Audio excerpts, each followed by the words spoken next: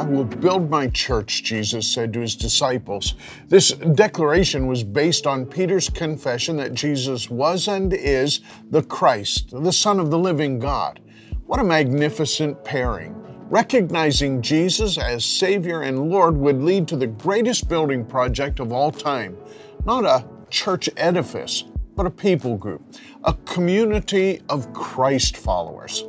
And Jesus has been building this church ever since. One prominent historian estimates that the church grew from 3,120 believers on the day of Pentecost to nearly 1 million by AD 260. By AD 300, there were approximately 6 million believers, or about 10 to 15% of the empire's inhabitants. Now, all of this growth was before a church building ever existed. How? How did the gospel spread despite sometimes fierce opposition and even persecution? And without technology and without property or buildings, the church grew. And indeed, the gates of hell did not prevail against it. One could say that the early church was built by show and tell.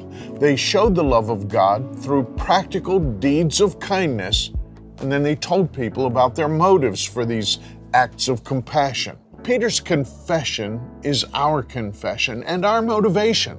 Jesus is the Christ, the Son of the living God. This motivates followers to show others His love and tell them how to connect to God through His Son, Jesus Christ, the Savior of all mankind. 2,000 years have come and gone, and Jesus continues to build His church on this rock of word and deed. Here's this week's challenge.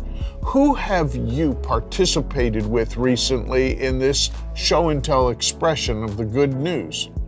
Who in your circle of relationships needs to see and hear the good news? There's an openness right now to the good news that we can utilize to invite people into this community we lovingly refer to as church. I received this text last week from a pastor.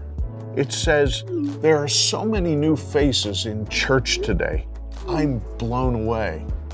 Even in the midst of a pandemic, Jesus continues to build His church. He continues to invite people into the community of believers.